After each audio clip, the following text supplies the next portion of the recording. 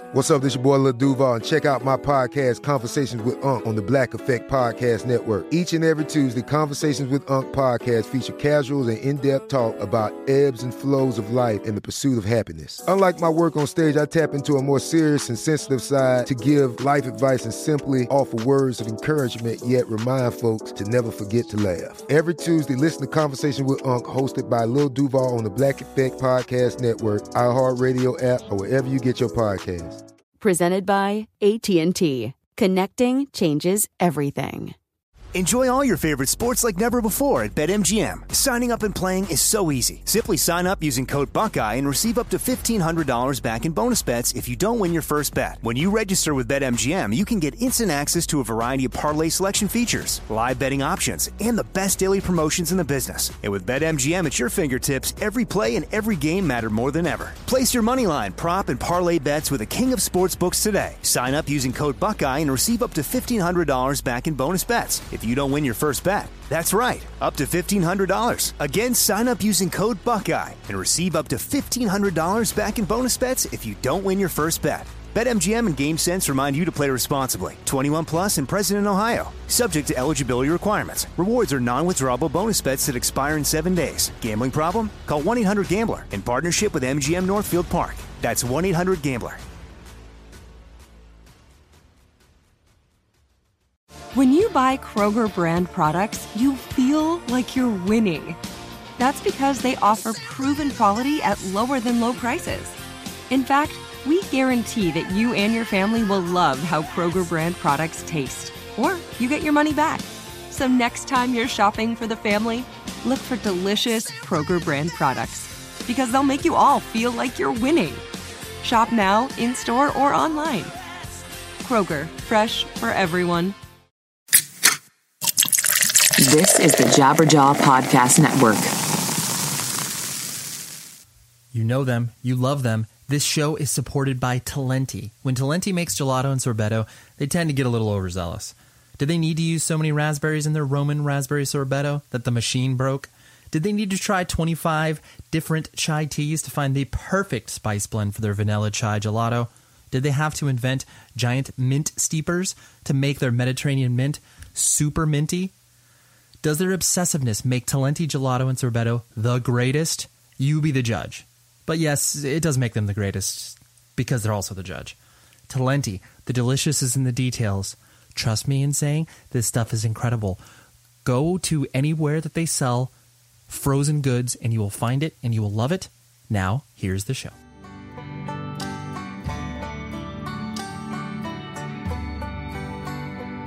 Hello, and welcome to another episode of 100 Words or Less, the podcast. I'm your host, Ray Harkins. We're hanging out, talking music, most specifically independent music, because, you know, that stuff doesn't get as much coverage as, all the mainstream stuff, the stuff that everybody likes, you know?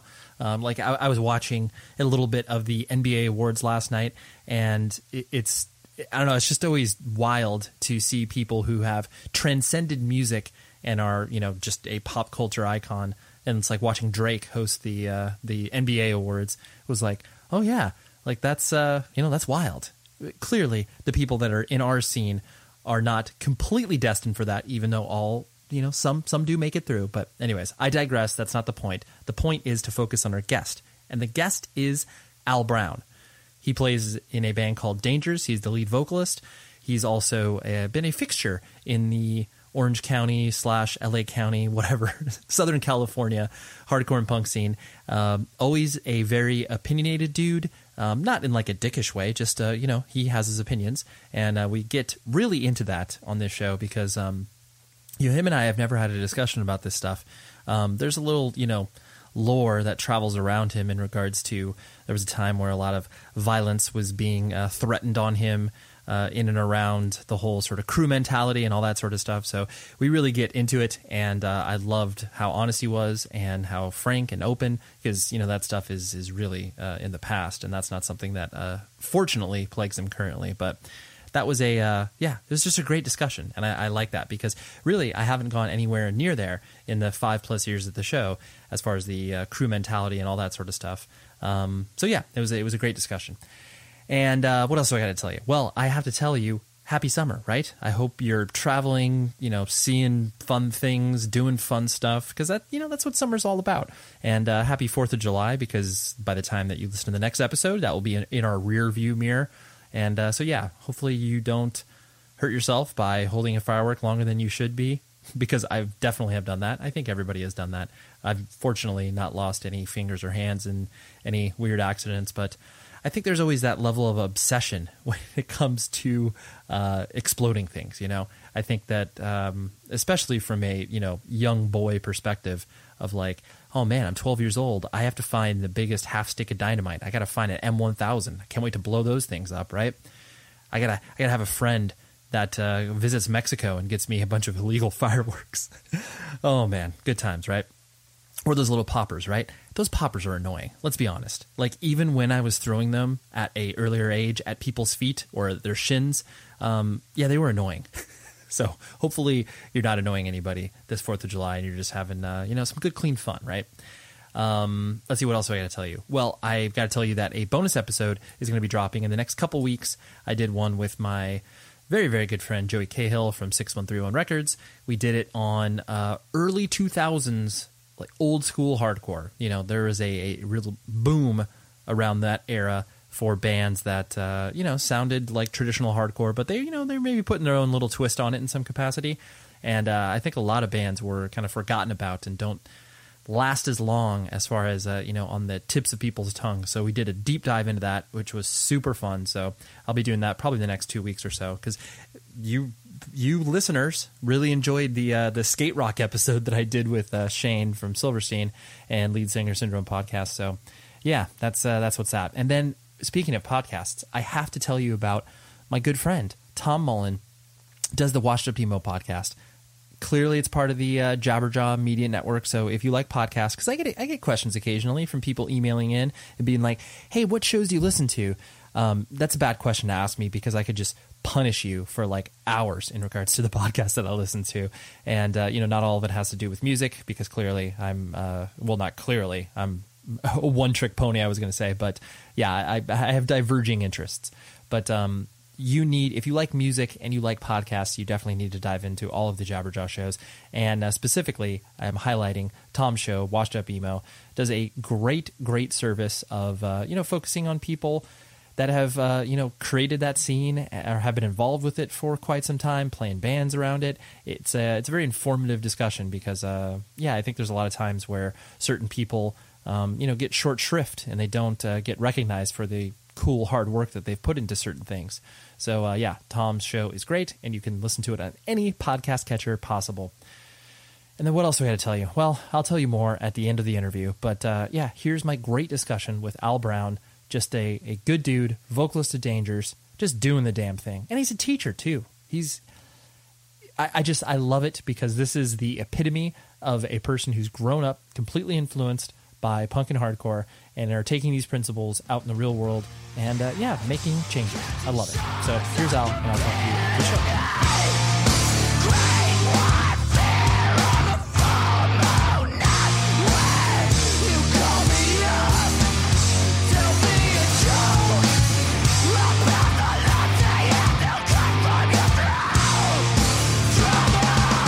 You're one of those people too where I don't think you and I were ever like formally introduced, like, "Hey Ray, here's Al," and "Al, here's Ray." We've just existed in the same rooms forever. Yeah, it's funny, because I talk about that with Jeremy a little bit too, until we were formally introduced from Touche, or even Justin in our band. I've known, because I used to go to, you did too. We would all go to shows at Showcase or Ojai. We'd be all over the place, and you just see the same faces. But I always talk about this. It's different being in California than in New York, where I lived for a while too, which is there you can be from different parts of the city, but because of public transportation, you kind of hang out and stuff, I think, or after shows, there's stuff to do around you.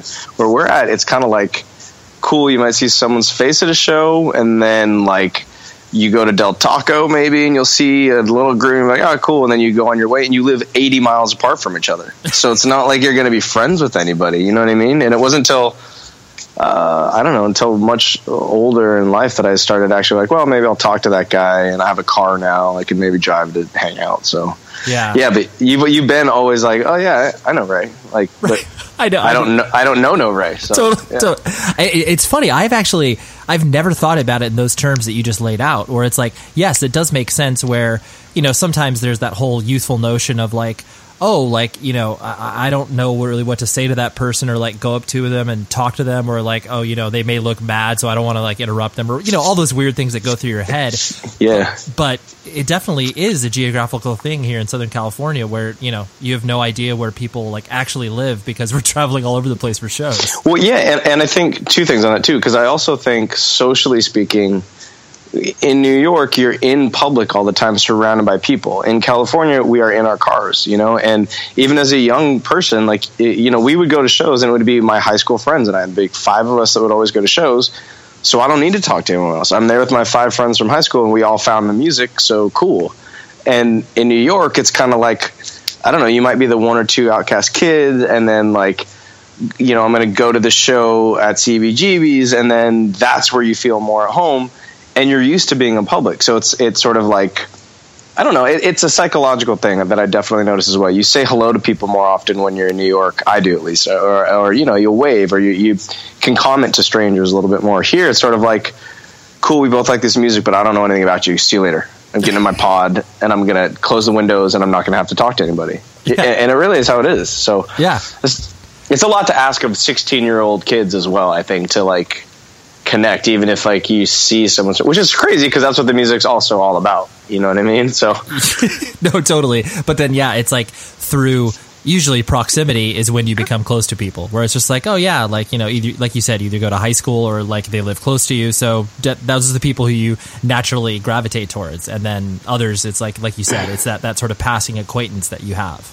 Yeah, but then at the same time, see what happens just with the nature of the music and how stupid and crazy it is. It's like most of the, like, my high school friends do not go to shows at all anymore, even though we're all still close, and like this is part of their past, whereas I'm still playing in a band. So what ends up happening is like I tend to think of us either as the more enlightened or the idiots who stick around with this crap. Right. And you're like, well, we're all the 18 people who have stuck through it, and now we're still here. So now I get to know you. You know what I mean? It's kind of a battle of attrition to a certain extent, and then you're like friendly, I suppose. Right. Yeah. You're both on the same playing field where it's just like, oh yeah, we're sitting here in our mid-30s, and I guess this is like, this is our lot in life. Yep. This is it. Everyone else wised up, but it's good to see you're still here. Cool. Yeah. Hi. How's it going? Exactly. But I recollect, I mean, my first real memory of you being like, oh, like that's Al, and, you know, I've seen you at shows and everything, was, you know, obviously when you were putting on Sync with Cali. And I think it was, what years did you do it to and from?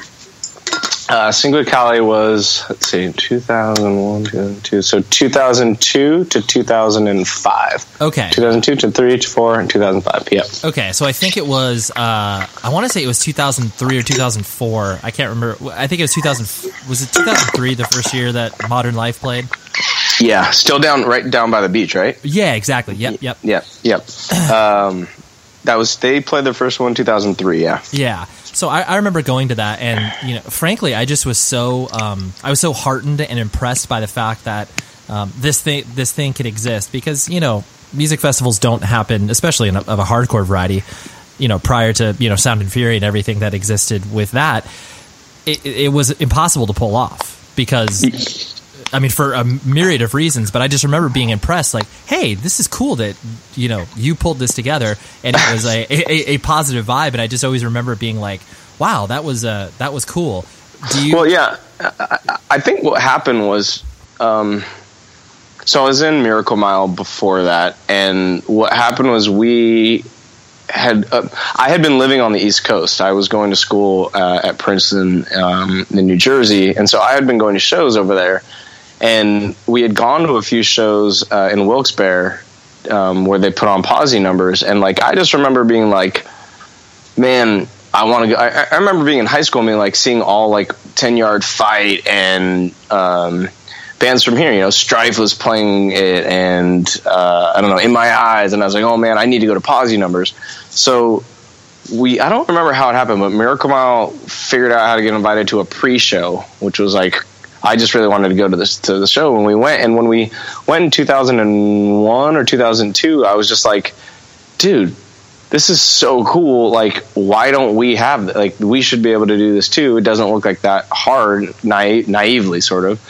And I realized there was literally nothing like that on the West Coast. So I was like, well, let me see if I can figure out how to pay for it. And I got a grant through school for $5,000 to put on something that was totally non-related to school, and it had to be research or an event that was extracurricular, and I had to like give back to the community.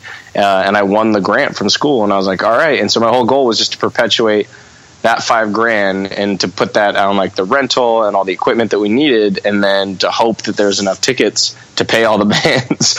And it worked, I guess, you know. And the other thing that I wanted to do was to say, like, I know I'm from the South Bay. I'm from Redondo, Manhattan Beach, and like punk on the West Coast started there to me. You know, it was Black Flag went to my high school, Circle of Jerks went to my high school long before I was there. But I was like, as much as this place doesn't seem like the cool punk place, like this is where this shit started. So I wanted people to be able to come down and then see, like, you can still go to the beach and have like this is what California is too. So right. It was.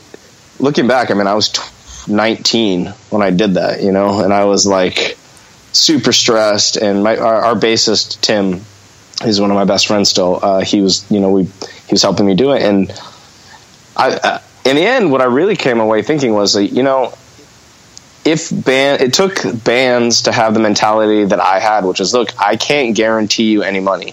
You're going to have to come and hope that, like, the notoriety that you can garner is going to bring enough, but I will try to get you X amount of dollars. And that's what I would tell everyone. But I was like, you got to come, like, and believe in this thing as much as I do, or else it's not going to work. And I always got to pay. I paid all the bands out. I didn't make any money off the whole thing. And it was cool. It like self-perpetuated every year. And I was really, really excited by it. Yeah, no, for sure. I mean, it's impressive from that perspective to just, you know, I mean, you know, the years of my life that I did Sound and Fury, like, you know, I felt like it took off like a good year and a half of my life in general, just because of how stressful it was. I'm sure it was the same way with you, where, you know, did you feel like, could you even appreciate it as you were like existing in it and putting it on?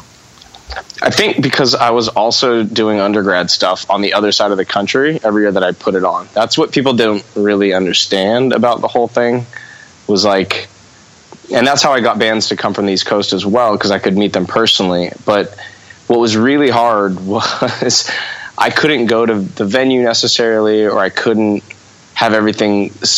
I would come home for summers, obviously, but I like had to do everything like from afar, and the internet was not what it is today. And so it took so much time to just call and then like write this email and write that email. But I didn't, when I was doing it, I basically looked at it as like I didn't really like school I mean, I liked school, but I did not like where I was living very much. So it was basically it was work, but I treated it as a hobby to a certain extent. You know what I mean? I treated it as like, okay, now you finished your essays. Now you finished whatever work you were having to do for school. This is the fun thing that you get to do. And that's how it was for the first 3 years. And it took a lot of work, a lot of effort. Tim helped me a bunch.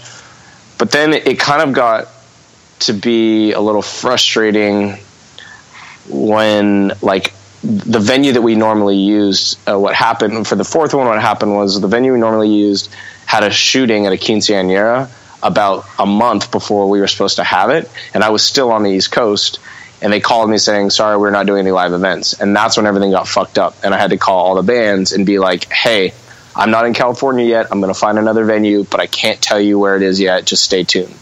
And that's hard. And I understand from the band's point of view what happened was like, okay, that's probably not happening. We're going to go to this other thing.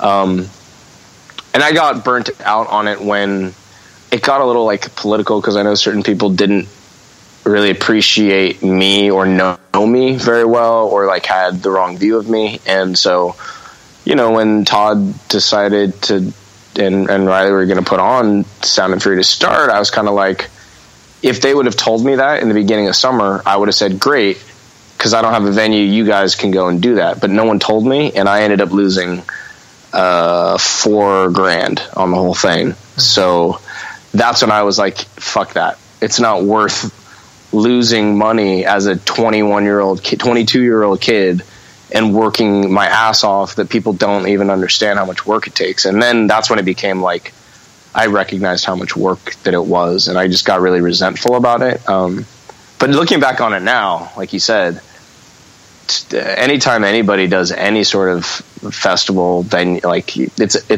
I'm just amazed that they happen, that they occur.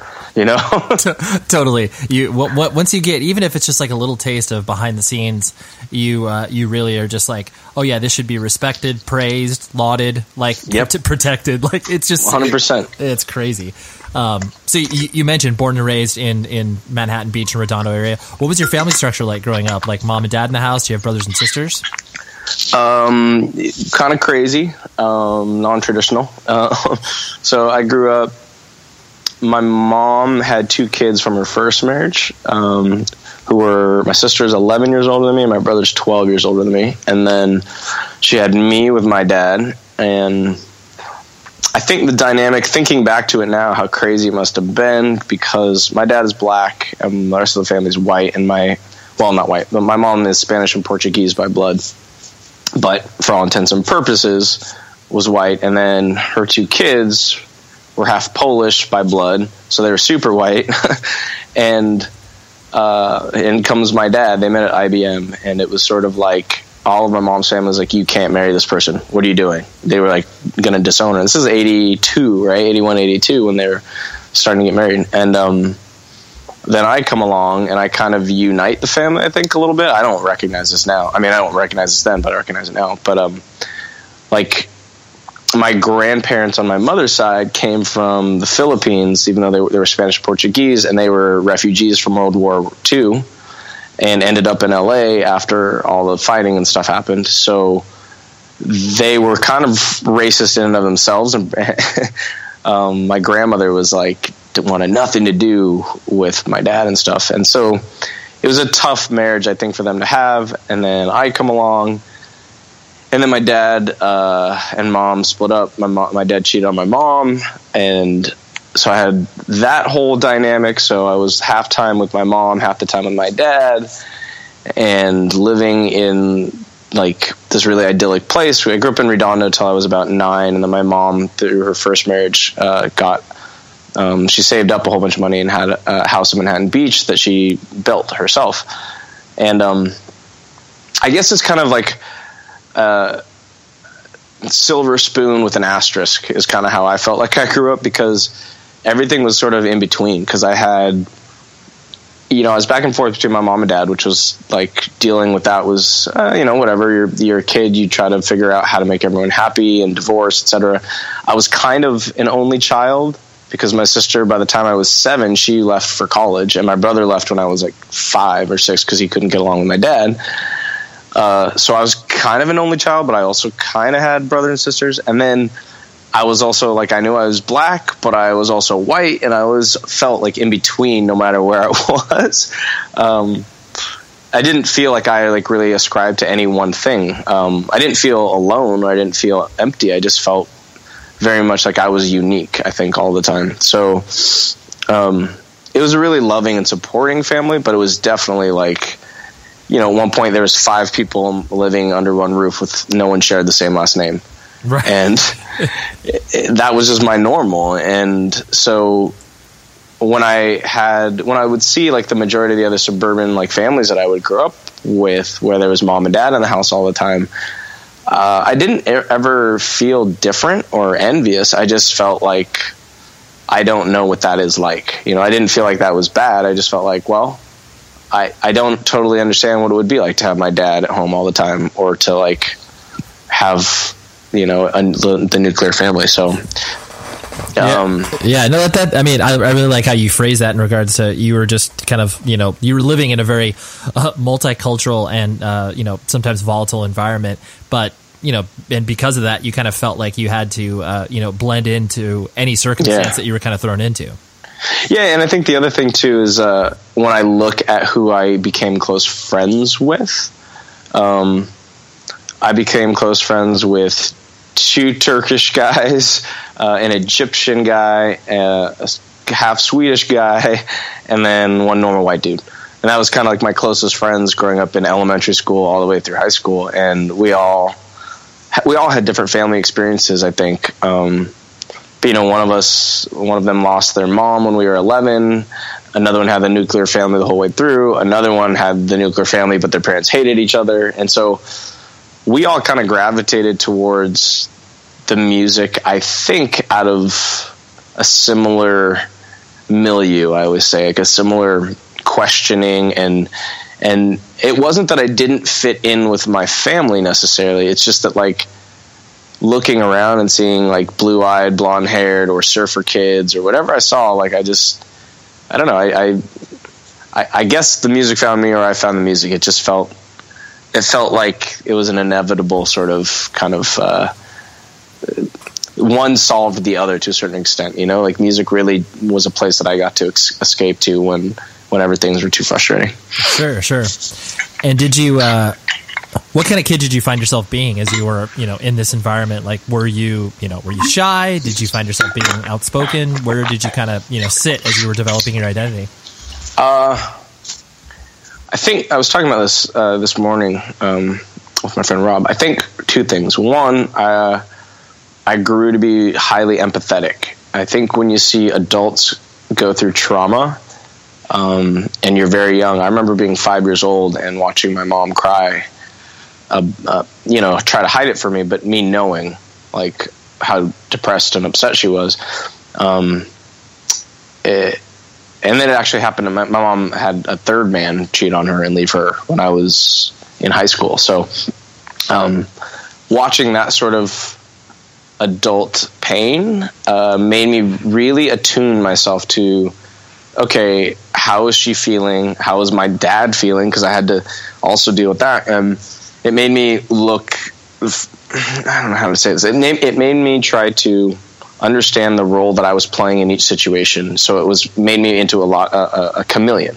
So when the situation called for me needing to be kind of fun and like, outspoken or like joyful, I would try that. And when it would call for like with my dad, like it was much more authoritarian and like, okay, it's my job to be quiet and to clean and to make sure that like I don't upset him. And I could be like Jekyll and Hyde to a certain extent. But I think the other thing that I always had from a young age, I think, was the sense that there was no right or wrong. There was always like, I really extrapolate this from 2 things. One, from both my parents realizing like, okay, like marriage or love or whatever, like that doesn't mean anything. Like it is a thing, but it doesn't necessarily, not everyone just grows up in a happy family. It made me really curious.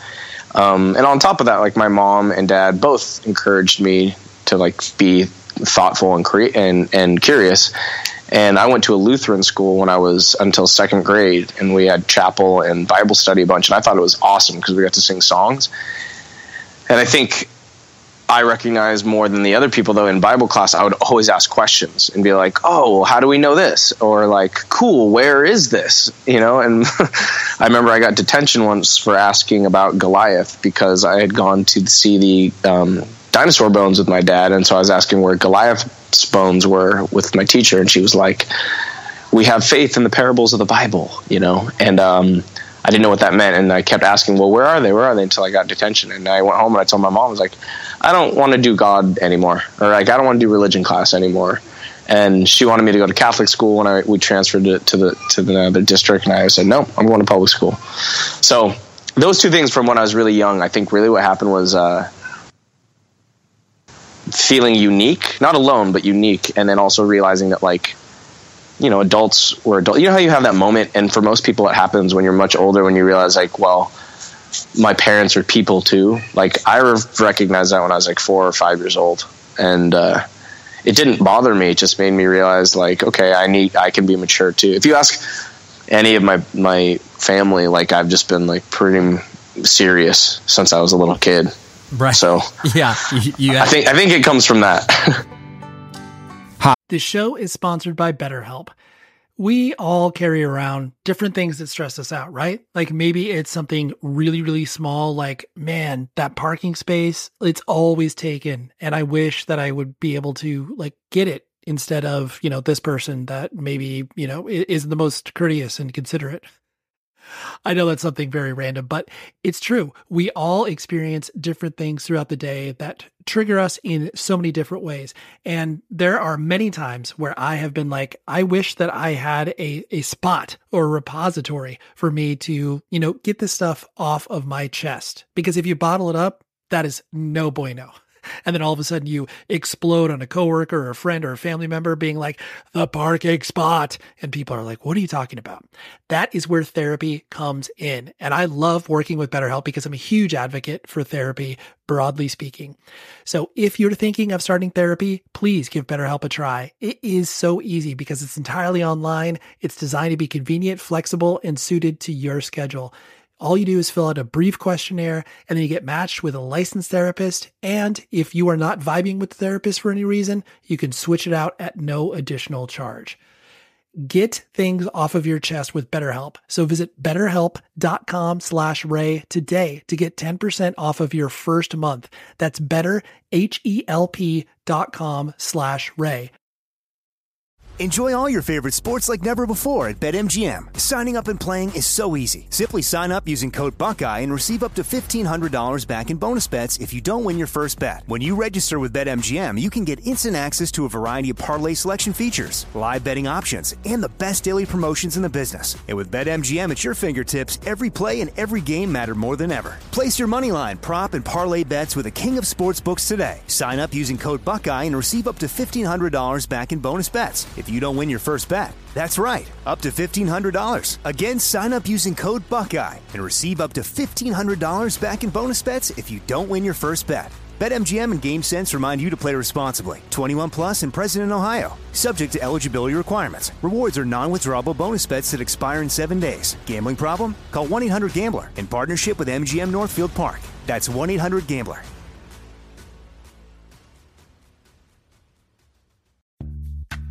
Snag a Job is where America goes to hire, with the deepest talent pool in hourly hiring. With access to over 6 million active hourly workers, Snag a Job is the all-in-one solution for hiring high-quality employees who can cover all your needs. On demand, temp to hire, part-time or full-time. You name the position. Warehouse worker, retail associate, grocery store clerk, fitness trainer, baker, stylist, bellhop, podcast producer. Yeah, Snag a Job's got a worker for that. With our easy-to-use platform, you're able to seamlessly post and fill available positions quickly with a dedicated customer support team to provide all the help you need along the way.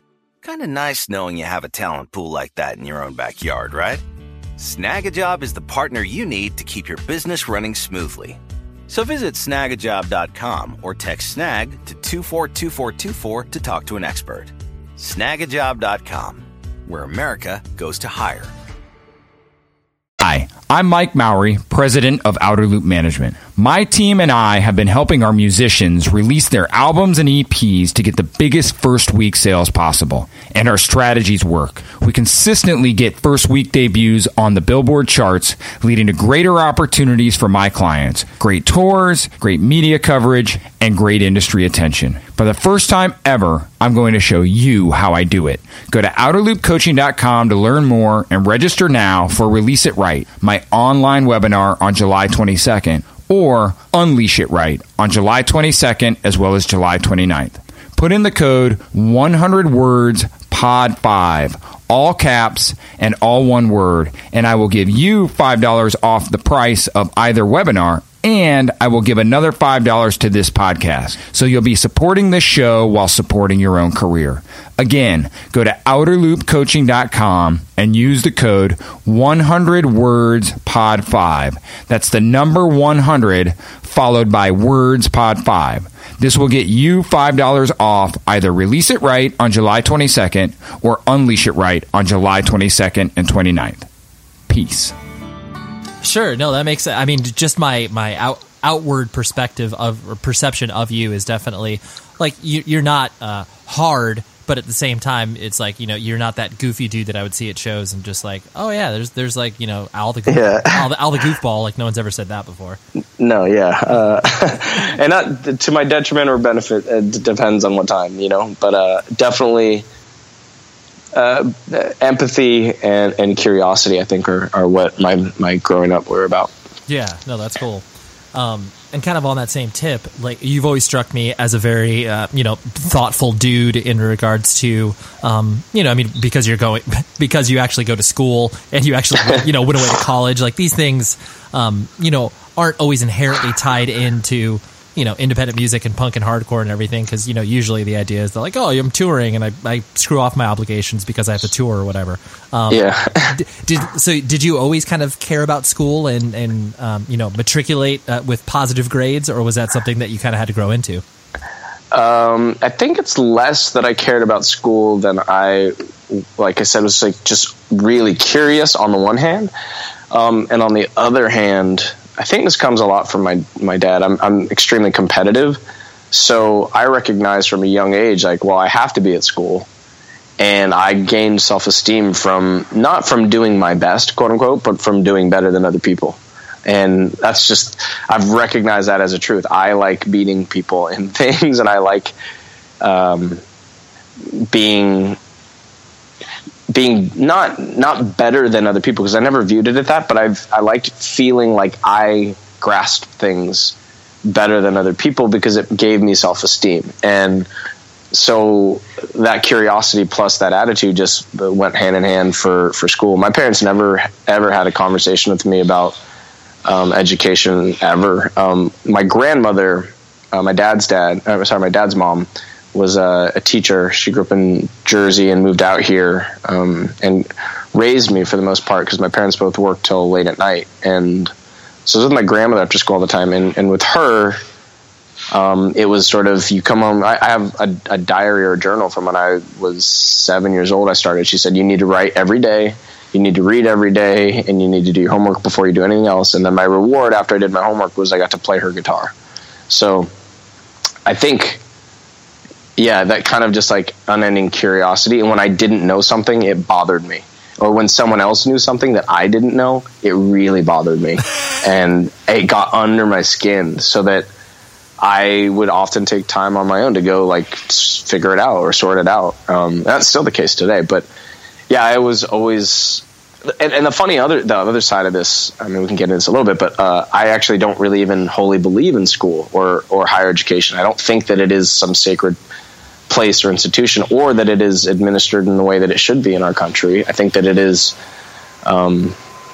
certainly one way to get through life, but I don't think it's the only way. And I've met zillions of people who dropped out of high school who are smarter than I am. So, for me, it's a structure that really has benefited my temperament, I think. But yeah, I always did. I had straight A's until I went away to college, and then I got my first B on my report card coming back from college, and my mom's comment was, "What is this?" And I was like, "It's like, dude, this is my first semester at Princeton. Fuck you." Like, right, leave me alone. It's hard. Yeah. How about I'm here? This is already pretty impressive. But yeah, it's school's always been something I've been good at, and there's maybe not a lot that I'm great at. So when I'm good at something, I'll like to do it. Yeah, well, I mean, it makes sense. I mean, there are, like you said, there's people that thrive in that structure, and then there are people who won't do well in that structure, but then you pray to God that they find the structure that will work for them. Exactly. There's this time, I mean, just as much as I do, the friends that are in the touring cycle, and as they get older, and you're just like, dude, it's not even so much like, oh man, you better have a plan B, but I'm just like, man, I hope you care about something else. Like, I hope you find that thing. Or even those it's hard not to be in some ways jealous of the bands that like have actually made it big and like do it. But then like even my closest friends who have been in the quote big bands, like they're not big bands anymore. There's not a Green Day situation. There's not a Nirvana situation. It's gonna come to an end, and you're gonna have to figure out what else you want to do with life. And I think that I've been lucky to have met up with musicians and people that share that with me, that like the music is the escape, the music is not the job, you know. And I'm lucky. I really do feel lucky that that's something that I kind of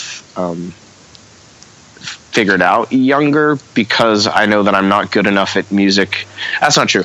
I don't know how to make the sort of music that would make a living for me, so that would be all that I would have to do. Right. So, you know. But then, on that same tip, you also, I mean, just by the sheer fact that you were able to, you know, put together a festival, and, you know, you've toured with your bands and done all that, the business acumen that you were able to kind of, you know, gather in doing those things, was that something that came naturally and you enjoyed, or was that something that you just had to do because this thing had to happen? I think for me, it was really, I mean, you're talking about growing up too. I was 13 and I knew sort of the records that I was supposed to get. I knew the records that I was supposed to listen. DK, Descendants, Black Flag, Minor Threat. And I remember I was eating dinner with my dad and stepmom, and there was a record store across the way that it was called Offbeat Records, and we had to wait to get in. I was like, can I go take my allowance or my chore money and go over and buy a CD? He's like, be back 10 minutes. And I went and bought Minor Threat. I was 13, and I remember I came back to his house and I had to listen to music really quietly. And so I turned it on, and I was just reading the lyrics, and it just immediately, I mean, it's so cliche, but I was like, this is the band. This is what I want to do. This is amazing. And I think from really valuing Discord and looking into how they did it, and the fact that these 17-year-old kids put out their own record and all of that, it just was like, well, I don't need to ask anybody's permission to do anything. So I think it's always been the case of, because people even today will be like, you know, family members or whatever, like, oh, you've toured, how do you do that? And I don't really know, you know. I just feel like there's an objective, there's a goal. I want to tour Europe, and I need to figure out how to make that happen, and I make that happen, and I want the festival to happen, you know. Okay, I need the thing that I think is tough for people is when you look at a problem as a whole, it is daunting and impossible. And I think what I've benefited from is having not necessarily good business acumen, but being able to break down large problems into small ones that I know how to solve. I know how to call a telephone number to ask how much it costs to rent a venue. Once I have that number, I know, like, okay, I need to figure out how to make that much money happen, you know? And so, I think more than like, I like the term business acumen. I wish I could claim it more. I think more what it is just I'm stubborn. Right. So there was never a time, if I really had a goal, there's never been a goal that I've had that I haven't achieved or am not still trying to achieve and trying to figure it out. Sure. Yes. Well, that does make sense, because there is a distinct division between the idea of just accomplishing things from a, you know, goal-oriented perspective of, you know, whatever, equating it to bands like, oh, I got to put out a demo, so how do I do that? And then I got to put out a 7-inch. Like, you know, it's a step-by-step thing, as opposed to, you know, like you alluded to earlier, where it's like you look at a band like Green Day and you're like, okay, I want to be there, and it's like, yeah, dude, you're gonna break that down to like 1,500 steps? It's like, that's a that's well, and it's also, I mean, it can be. I think that you and I and people that are in, you know, their late 20s to mid 30s are actually we're in a demographic that is like this weird hollow point, because we didn't have the internet as kids, right? But we had it as late teenagers and then early 20s. But we still were, I mean, me personally, I was operating off of DIY model that I kind of ingrained from SST and Discord. In all aspects of life, not even with just music, but with, like, you know, how to do life. It was like, well, if I want to do something, I figure out how to do it. And if you look at kids now, I mean, I teach freshmen and in college, and when you look at it, it's like, well, they've grown up with GoFundMe.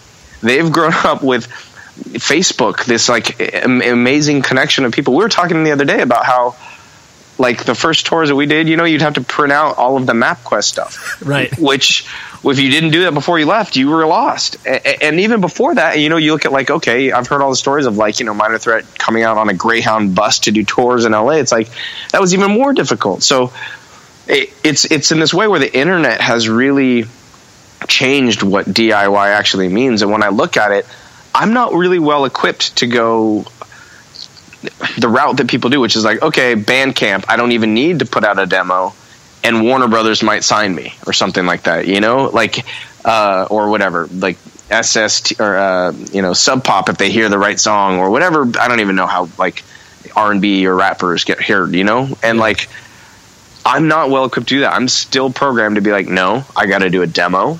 Or, if we're writing a new record, we have to like write it all. It has to be recorded. We need a physical product.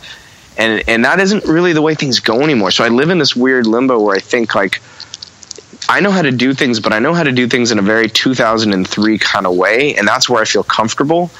When I start trying to do things, I mean, I know how to do social media. I know how to be that kind of guy, I guess, but it's not, my comfort zone with that is really slim. So it gets tough. Yeah. Well, yeah, I mean, it's a very good point. I've had those discussions as well where the notion that we have analog experience versus the digital world, like, we're the last generation that experiences both of these things. We have just as much comfort playing a video game as much as, doing something with our hands. I mean, to a relative extent. I'm not going to pretend that like I know how to fix anything because I'm terrible at that. But the point being that, there is an analog world that I'm comfortable with. But then, the notion that, anybody that is younger than us from a generation is going to live only in the digital world. And I think the interesting thread I wanted to pull on there was the idea that the principles that you've learned through, the DIY scene and that sort of independent mentality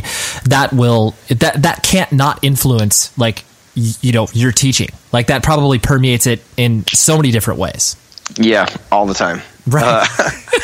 And to the point where sometimes I think like, man, I need to, I need to listen a little bit more to what my students might be saying than like really profess this way of doing it. But like real simple stuff, like even nuts and bolts, like, I still have my students turn things in hard copy, and they're like very confused sometimes.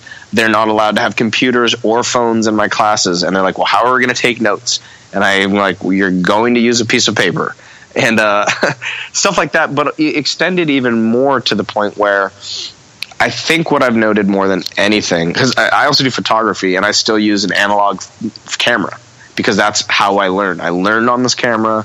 It makes sense to me, and I still have to go through the steps of, like, I'm putting out a book of photography in the fall, and I have to do that through scanning the pictures in because that's the way that things are done now. And I recognize that there's this, where I'm in a mode where, like you said, the analog kind of approach and the hands-on kind of approach is still, it's still alive, right? Vinyl records are, again, a thing, quote unquote. But what I recognize is that more so than the actual physical artifacts of the process, it's a metaphysical kind of differentiation, which is the younger generations are very comfortable that answers are out there and they don't need to possess them. That they can, as long as they know how to access the information or answers that there might arise, they have a comfort level. I walk the earth and I feel very much like I need to have in my brain the required information that I need before I leave the door, or else I feel ill prepared. When I'm traveling, when we're doing a tour, like, we still, we'll use our phones to like get around on Germany stuff. But like, if you ask anyone in our band, like, we all kind of like, I don't really need GPS very much because we like know where we're going. We've been there enough and we've done it where like I'm comfortable with how to get around. And that's something that I sometimes I think is a benefit for the younger generations because they're freer to sort of traverse the world without being hung up on like all these little facts that may or may not, the details that may or may not matter. But I do think what's lost is really, and this is what I impress upon my classes all the time. I teach rhetoric and writing as a assistant lecturer right now, but still finishing my PhD. So a lot of what I try to impress upon them is care for detail, like word choice matters, syntax matters, form matters, not just the general idea. And I don't know if it's just my take. I've talked to Justin about his classes that he teaches, and he feels similarly, where like details have just lost their import. And when you look at the national conversation going on or the international conversations going on, people just abstract to like these general facts or these general notions that just get rid of all nuance. And that to me is a really big danger. So I don't know if you can connect those two, but that to me is an analog versus digital world. Mm-hmm. It's really important. Like I equate detail with analog, and I equate sort of speed and movement and momentum with the digital sort of world. And photography is maybe a great place to look at it, because I have 12 shots on one roll of film, and I can take each one that I print costs about $8 to $9 just to go from taking the film and digitalizing it. So when I click, it means that's $10 of my life, versus someone who has a digital camera. They can go about and take 15 pictures all in the one same spot and then go home later and pick the best one. And I don't know. That's not me. I want to do it right the first time, I guess. Right. No, I see what you're saying. Enjoy all your favorite sports like never before at BetMGM. Signing up and playing is so easy. Simply sign up using code Buckeye and receive up to $1,500 back in bonus bets if you don't win your first bet. When you register with BetMGM, you can get instant access to a variety of parlay selection features, live betting options, and the best daily promotions in the business. And with BetMGM at your fingertips, every play and every game matter more than ever. Place your moneyline, prop, and parlay bets with the king of sportsbooks today. Sign up using code Buckeye and receive up to $1,500 back in bonus bets if you don't win your first bet. That's right, up to $1,500. Again, sign up using code Buckeye and receive up to $1,500 back in bonus bets if you don't win your first bet. BetMGM and GameSense remind you to play responsibly. 21 plus and present in Ohio. Subject to eligibility requirements. Rewards are non-withdrawable bonus bets that expire in 7 days. Gambling problem? Call 1-800-GAMBLER in partnership with MGM Northfield Park. That's 1-800-GAMBLER.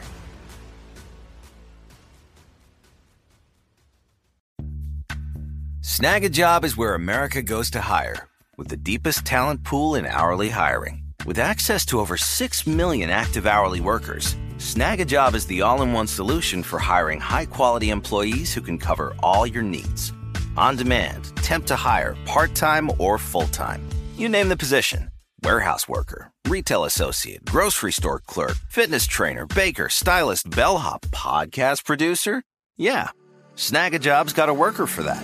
With our easy-to-use platform, you're able to seamlessly post and fill available positions quickly with a dedicated customer support team to provide all the help you need along the way. Kind of nice knowing you have a talent pool like that in your own backyard, right? Snag a Job is the partner you need to keep your business running smoothly. So visit snagajob.com or text snag to 242424 to talk to an expert.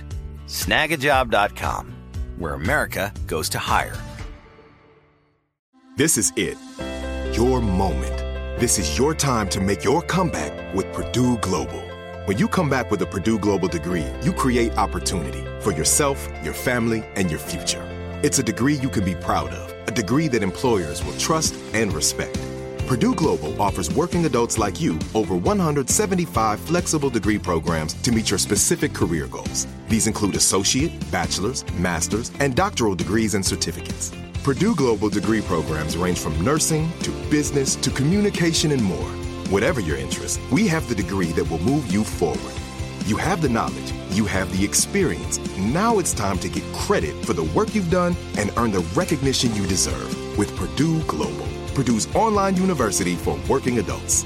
You know you're worth it. We do too. So don't wait another second to get the degree that will take your career to the next level. Start your comeback today at purdueglobal.edu. You know what my favorite part of advertising on my podcast is the fact that I get to try amazing products and tell you about it, because this is stuff that I actually believe in. And this is 100% a company that I feel is doing some amazing things. So Away, they offer high quality luggage that is designed to be resilient, resourceful, and essential to anybody that travels. And you know, you're thinking to yourself, like, luggage, like really, how cool can it be? This stuff is a total game changer. They sent one to me. The way that it's designed helps get my stuff organized. I've used it on a weekend away with the family, and we were all able to fit our stuff in there. And it's so rad because they have a little USB charger that's on the outside of the suitcase. So that way, you know, you're in the airport and you're waiting for your flight, and there's always that panic of like, oh my gosh, like my phone's about to die, and it's like, boom, there you go, problem solved.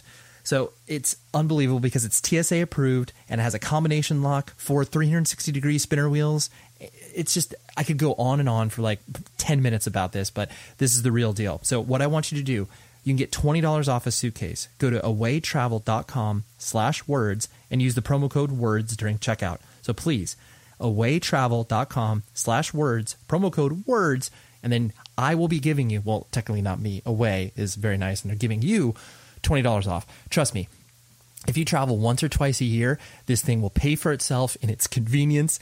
And what they do on top of all of that, you can try it for 100 days, you know, vibe with it, see what it's like. And then if at any point you decide that it's not for you, you get a full refund. And shipping is free within the lower 48 states. So you've got nothing to lose. Please, awaytravel.com/words, promo code WORDS, $20 right back in your pocket in regards to the discount that you get. So please, Away is the real deal. I love it. You'll love it. And now, on with the show. You know, you're an opinionated person. You know, a lot of people in your younger years, you know, would look at you and be like, oh yeah, fuck Al because he has this opinion on, you know, A, B, and C that I don't agree with, and so, you know, he's hard-headed or whatever. And you're not afraid to push buttons, from what I've noticed as well. True. Was that kind of something that was always sort of inherently part of you, or was that something that was kind of a function as you started to, you know, exist more and have stronger opinions in, you know, the world, that you're like, yeah, I push up against this for, you know, all of these reasons? How did that kind of manifest itself? I think I've always been a contrarian, which is not that word is used sort of like the word rebel. I think a lot of time it has some weird sort of dark respect, but I've always been someone whose waffles or wavers between skepticism and healthy skepticism and pure contrarianism. Now, as I've gotten older, I think what I've done is try to move away from contrarianism to really take arguments on their merit and to analyze them. But I really hold fast to skepticism, and I think that people in general aren't as skeptical as they should be. And I think maybe one of the differences, at least from like where we have met and where we've come from, is that it kind of goes back to that California thing we were talking about at the beginning, but I have never felt like, you know, when they talk about like crews or whatever, or like groups of people that are brought together by a form of art, I guess that's never really made sense to me since I was younger. Like, my friends were my friends because we grew up and had the same elementary school teachers and like made fun of the same people and got made fun of by the same people. That's kind of how I felt like a connection to them. Not because we also then happened to both and all enjoy sort of the same sort of music, but like because you and I enjoyed the same band did not mean to me at any time that like we believed in the same things or that we were necessarily held the same opinions. What it meant to me, and this is still true, why I do feel at home at shows and at home in venues, is that I'm surrounded by people who I assume to be skeptical. Because you're not just accepting like K-Rock or whatever, Kiss FM or whatever music is just handed to you. You have to do work to get into this stupid, loud, weird music, right? And so if you're willing to do that work to find this music or this scene that kind of makes a little bit more sense to you, my sense is that you're skeptical of all the other crap that's out there. So why wouldn't it hold that you'd be skeptical of all the other opinions that are out there, including of the same group that we're in? So I always got confused when people would say that to me, or when people would be like, fuck that guy, da-da-da-da-da. It's like, wait, because we listen to the same music does not at all mean that we have to have the same blind trust or faith in one another. We should hold each other accountable. We should ask each other questions. That's how we got here in the very first place, was asking questions of all the other weirdos that we didn't agree with outside of this thing.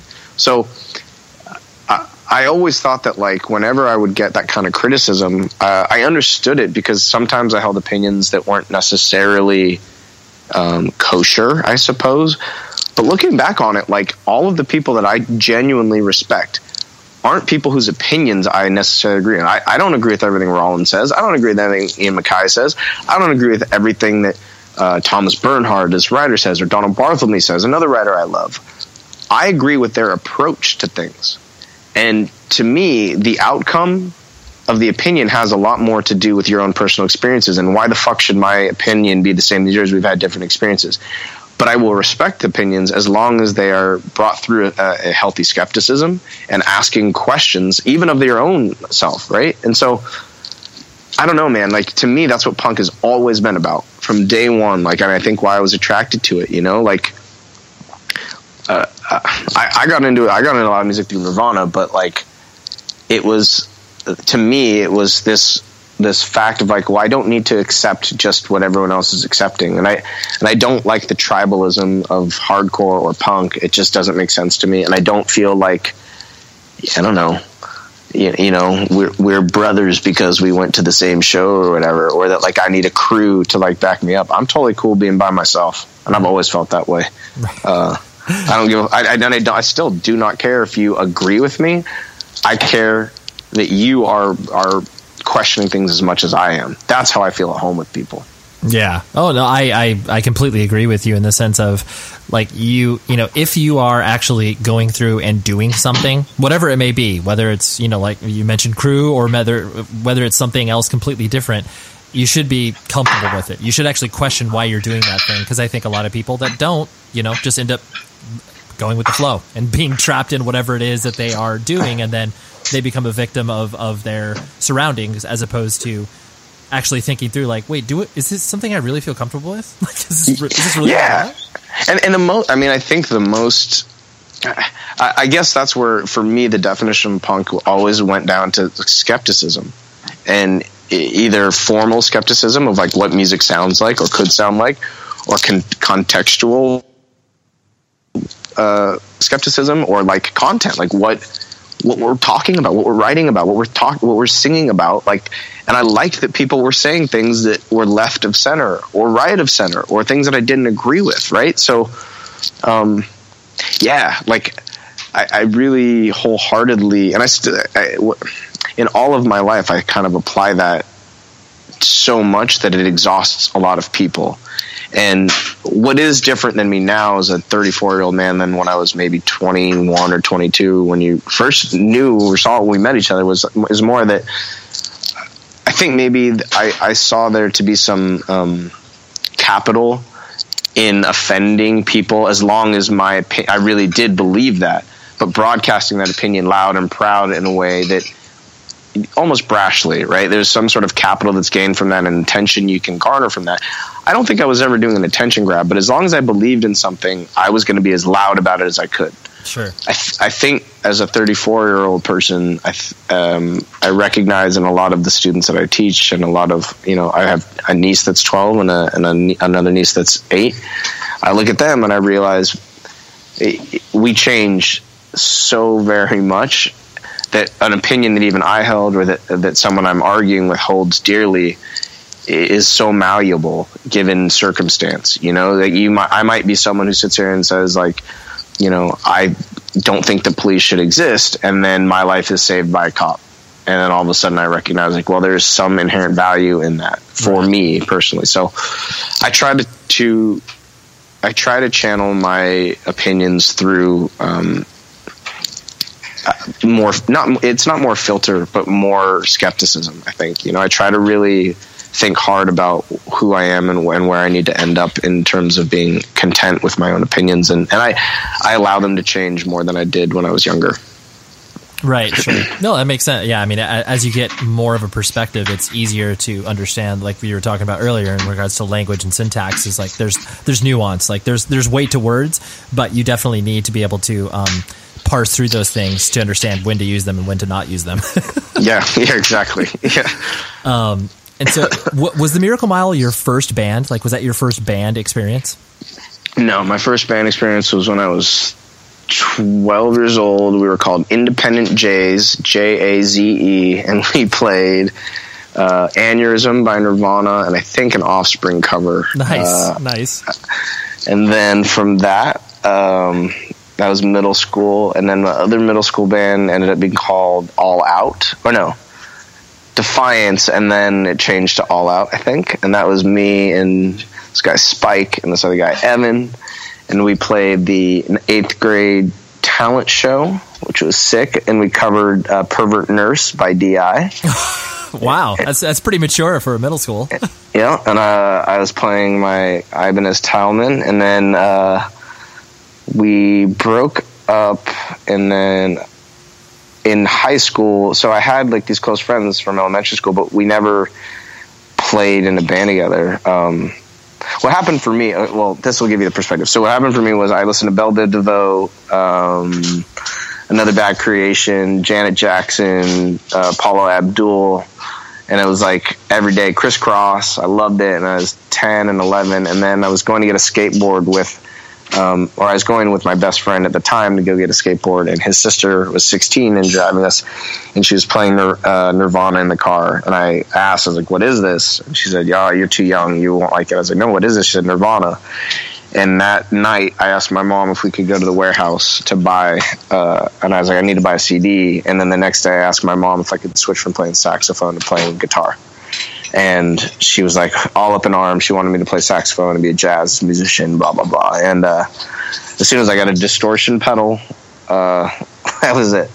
So since then, I've always been in bands. High school, I joined all my best friends. We were in a band called Miyagi, which we played many shows in Torrance and a few in El Segundo, where I live now. And we were all going to see like Death by all the shows where we would have seen you, like Death by Stereo, AN when they came through the PCH, or like all the shows at Public Storage, and then Chain, and Straight Face. I remember we loved Straight Face, Strife, all the bands, Insurgents. Oh, dude, I haven't heard that name in a while. God, I love Insurgents. So good. They're so good. Insurgents and God, all the new age bands. The C band that I just forgot came into my head. Collateral Damage. Collateral Damage, yep. And then, anyway, so we were going to all these shows, and like for us, it was like, well, we could never be on that level, blah, blah, blah, blah, blah. So, you know, we played through high school and put out 2 CDs to all of our friends, but we knew we recorded, and it was awesome. But I always, in my back of my head, was like, well, I do want to tour all across the country. So Miracle Mile was when I got to college, and I was like, all right, so I'm not doing that band anymore, but I want to do a band. Like, I want to try to see if I can, like, and I think living on the East Coast, and I started going like, well, I don't know, these kids aren't that much older than me that are doing these bands. I could do this. And so started Miracle Mile with my best friend that I met in college in Italian class. He was wearing a Black Flag shirt, and he's the only kid at Princeton that like I felt like I could connect with. So he and I just started writing songs in our dorm, and then I came home from that and had some young kids from my high school that were still in high school and asked if they wanted to be in a band, and we just started doing it. That's awesome. Yeah, I always like to hear their trajectory, because, you know, I always feel weird when, you know, I have a person on a show and like, well, I guess this is emblematic of a very random experience, but it's like, you know, like Davey Havok has only played in AFI. I find it, and it's so weird. I'm just like, wait, like nothing else? It's like, no, I've just played in AFI for 20 plus years. It's like, yeah, it's crazy. It's so mind blowing. It's crazy. I mean, more power to them. It's like, and granted, you understand a band like that because they've gone through so many sonic changes that essentially, you know, the first AFI was their first band, but they just kept the same name, you know? Well, yeah, exactly. And he's actually been in 5 different bands. They've just all been called AFI, is how it is in the end, you know? Yeah, exactly. I think, I mean, it's not so, for me, one of the things that was a big kind of shift was going, you know, I playing guitar from the time I was 11 till 22 in a band. So 10 years of like just always like having a guitar with me. And then I wrote all the lyrics for Miracle Mile, but I never got to sing them, which is why I wanted to do Dangers, because I was like, well, I'm fucking over not getting to say my own words. So I want to do that. And that's kind of how Danger started, because I was just fed up with that. And it was, I don't know, it came out of that sort of frustration to a certain extent. And then the funny or weird thing is, like, not most people, but a lot of people now, if someone knows me from music, they usually know me from Dangers, and they have no idea that I play guitar. They have no idea that I record guitar on all our recording, that I write all the music, you know. I write a lot of the songs and give them to the band, and we like all go through them. And you're not just the loser singer. Yeah, it's funny. I don't mind it, but it's interesting when they like find out that I play guitar. Like, what? And I'm like, yeah, I don't remember. Did you, on that same idea, did you immediately take, like, once you started to, you know, get in front of the mic and be a singer, did that come naturally, or was that something that you had to kind of learn to work up to? Maybe too naturally. I remember there was this moment when, like, I remember going to see Bane at the Chain Reaction right after It All Comes Down to This came out, and I was on the right-hand side where Zach was, and I remember his guitar, he had a Portishead sticker on his guitar. It was weird. And I remember there's this moment where towards the end, there's a VHS of this somewhere that I need to find, but I don't remember what song even they were playing, maybe Both Guns Blazing, but they played the song, and it was like an outro kind of moment. And there was this tension because Zach was going like crazy like he does, but then Aaron Bedard was like trying to say some poetry in the middle of it. Like, I think it was a Bukowski poem or something, but it was like, you know, all lovers come this way, all true lovers pass through this or something. And I was like, remember being like, wait, do I like guitar now in this moment, or am I watching the singer, or what is it? And then I kind of felt like when Danger started, it was just sort of, I thought I'll do what Zach does. Cool, I'll be here. I was like, I'll do what Zach does, but I'm going to do it on a microphone. And I kind of like just decided how I sing how I play guitar.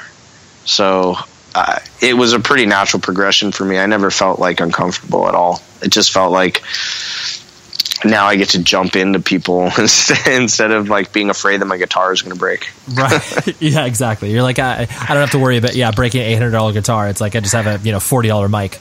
Yeah, seriously. Well, and I think the one thing, I mean, Justin and I still talk about this sometimes. The one thing that is difficult for me is that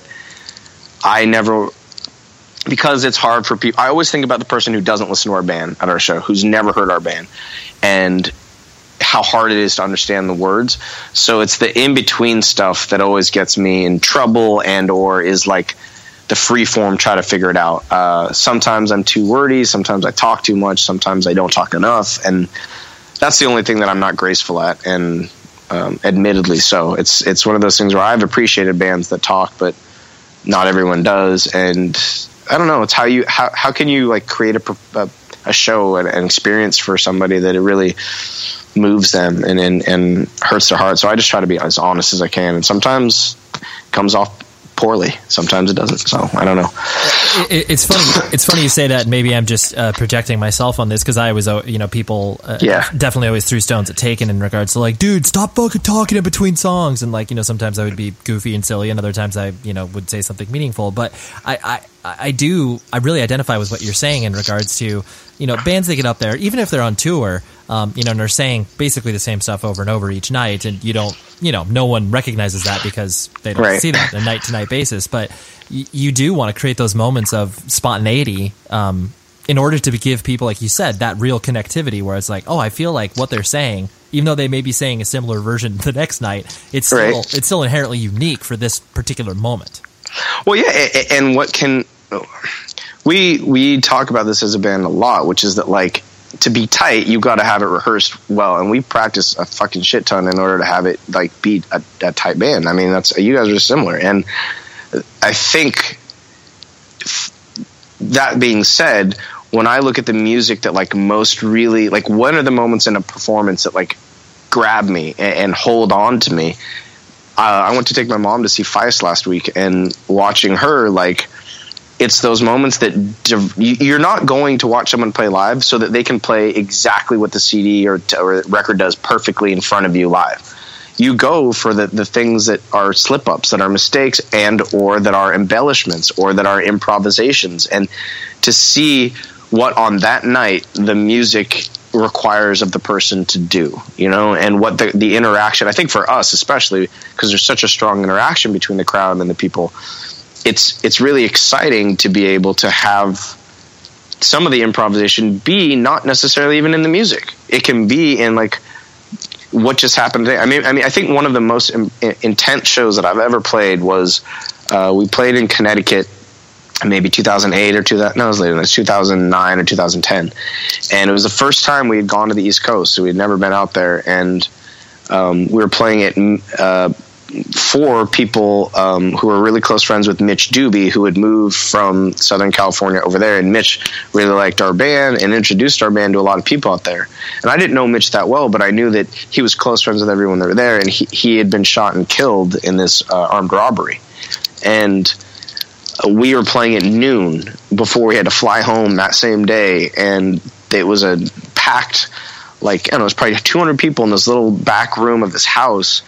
And I don't remember there's a video somewhere online, I'm sure of this, but like, I just remember feeling like, how do we start the set? What do we say? And I wanted to say something about Mitch. And then I just felt like everyone in that room was all on the same page at the same time, thinking like, I try to get the idea that like the person that killed Mitch, we are no better as a species than that person. As great as Mitch is, we are also our worst person, and like that was it. And I just remember feeling like this is an important thing to have done, and that doesn't come from just us having written songs. That comes from that moment. Yeah. Without the circumstances of that moment, it doesn't get heightened to what it was. Yeah, absolutely. It's a really poignant moment. The last two things I want to hit on before I left you was the kind of going back to the fact that, when there was such a controversy looming around you and the band and being outspoken and, people wanting to, roll up to shows and beat the hell out of you and all that stuff that, frankly, just always made me uncomfortable is an understatement. I was just like, partially because, I never joined a crew myself, or I never was a part of any of that. It didn't make any sense to me. As obviously most of that is in the past. I mean, people still have an opinion on you one way or another, but, aren't acting out to the extent where they're, talking about targeting shows and beating you up and all that sort of stuff. Do you how do you reflect on that? Is it just one of those things where it's like, I'm glad that's in the past. Like, that was so dumb when it existed. How does it all kind of exist in your head now? I was honestly, even looking back on it now, I'm shocked that it was such a big deal to so many people. Right. I remember it because it was dangerous. It was our first show. We played at Sync with Cali because it was like, there's a lot of people in that room watching us, because I guess we put on I put it on, but also because people like Miracle Man, I guess, and they're interested in the new band.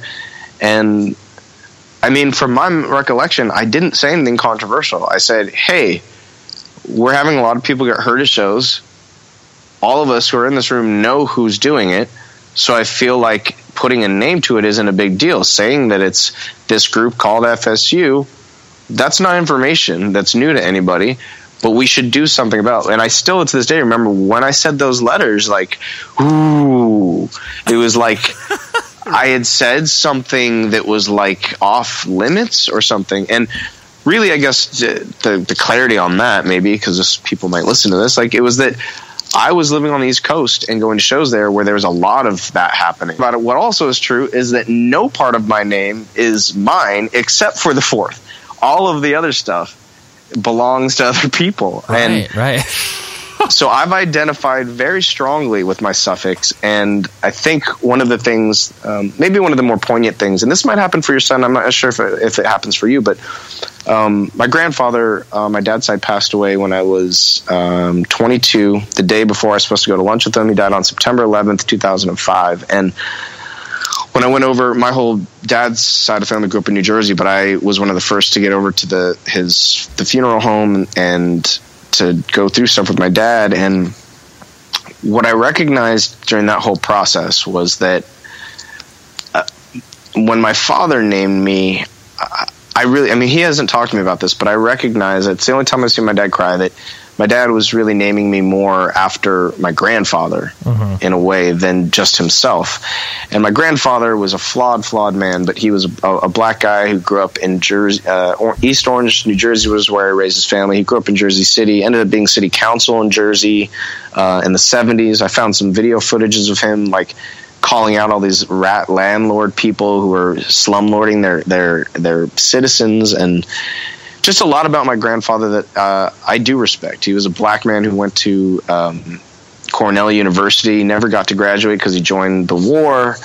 But just trying to think about who my grandfather was has been a large part of my growing up in my own head. And I think that the fourth, to me, like it's a way that I can connect into.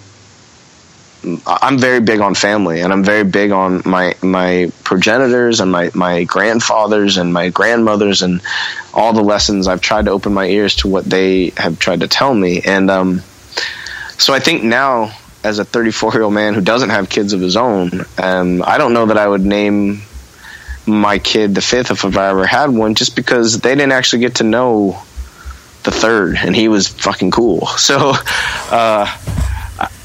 I think that there's like this weird pressure that exists. Maybe I'll leave you with this kind of idea, is that like, I remember when we were burying him, one of the things that I recognized was like, well, when they put the headstone in, I'm going to get to see what it looks like if I have a headstone, because it's going to say my name on it. And I went back to they didn't have the headstone ready when they were doing the grave, and he's buried in the same funeral or the same cemetery as they filmed The Sopranos in, and his was one of the last. It's the Parnassus Cemetery. It's like a very historic cemetery. I went there to find his headstone and to kind of look at it, and this was after Sandy happened, and a lot of the cemetery had been screwed up, and there was like a lot of like headstones that had been gone, like swallowed in by the earth and were missing, and so it was just gone. So I've yet to see my name on a headstone, but I do think that, I don't know, it's kind of I like that you named your son that. It's a thing that I think it will change and grow with him. It's even more with every generation, dude. You've got more to live up to, and more to like. If you're a shitty dad, then he's gonna have less to live up to. But yeah, no, dude, it's funny because I mean the whole thing. I mean my father, the second, he died before my son was born, so he's never gonna know my father, his grandfather. And and honestly, the whole reason that that my wife and I even, went forward to having kids at that particular point was because of his death. And I was like, dude, I never got to meet Raymond Edward Harkins the first because he died before I was born. And I'm like, what the fuck was I waiting for? But yeah, I mean, ultimately it was the notion, like exactly the thread you're pulling on, of the connectivity that you feel to the family, and just this story tradition that gets carried on, where you're just like, dude, I am all these pieces, even though I may not have met them, I am all these pieces of these people that have come before me, and it's just this wild thing. Yeah, and I think maybe like in the context of like kind of how we met and punk and everything, like what I've recognized is that, as different as I am than my dad, and as different as I am than my grandfather, I never knew the first, so I don't really know what he was like, but they were both contrarians, and they were both skeptics to a large extent, and they both bucked the system. I mean, my dad, as much as I disagree with a lot of the things that he says and does, he grew up as a black dude in the 60s in Jersey and figured out how to navigate his way into big corporations, and like, that's not my life. But that's punk too, it's like trying to figure out how to like do shit on your own and to make it through. And I think that spirit is something that like has sustained me, even when I oftentimes feel like a failure, or feel like, this music's been for nothing, or this art or this teaching has been for nothing. I recognize that like, my grandfather would have sat here and been like, you're doing exactly what you should be doing. So yeah, no, that's super. It sits there. Yeah. That's amazing, dude. Well, Al, thank you so much. This was really fun for me, and I really appreciate you being, so intelligent and thoughtful in these responses. So thanks. Hey, thank you. I appreciate it, Ray. All right. there was Al. And thank you very much, Al, for hanging out on Skype with me one afternoon. And I just always, these discussions that get into certain corners of this independent music world are great, especially from, like running a fest. Like I feel that is such and granted, my perspective and perception is very colored because clearly I did a music festival for a couple of years, the beautiful Sound and Fury Festival. So, but that's something that most people don't consider, like the amount of work, the amount of stress, all that sort of stuff. And Al was, essentially first on the scene here in Southern California as far as putting something together that was, trying to capture the vibe of Southern California and how excited bands are to come through Southern California and all of that. So, yeah, anyways, thank you, Al. Thank you for doing what you do, and thank you for being a good dude. And hopefully I'm going to beat the crap out of you this year at fantasy basketball. Maybe that was that necessary? I don't know. That wasn't very necessary, but I still like Yao. Anyways, on the show next week after our beautiful July 4th holiday, we have Charlie Kaplan. And you may not have heard of his name, and that's completely fine because he's a behind-the-scenes dude at Symbol.fm. So you've probably heard me talk about Symbol.fm if you are a regular listener of the show. And if you're not using that service, you are completely missing out. It's a great way to discover new music. But I had a great discussion with him. I keep using the word great, right? Maybe drop. I had an awesome. How about that? I had an awesome discussion with Charlie, and we talk about like startups and Web 2.0, and we get into a lot of stuff that, frankly, I don't get to discuss in any other interviews that I've done because, this is even though it is a music discovery service, they are a piece of technology and app, and I find that so incredibly engaging and entertaining. So that's what we got next week. So for all you tech heads out there, which I think are a lot of you because you're listening to a podcast, so you have to be somewhat technologically savvy, you'll love this episode. So that's what we got next week. And, have a good 4th and all that other fun stuff. And hopefully, you get to blow up some things and enjoy the patriotism that is the July 4th holiday. So until next week, please be safe, everybody. You've been listening to the Jabberjaw Podcast Network, jabberjawmedia.com. Shh.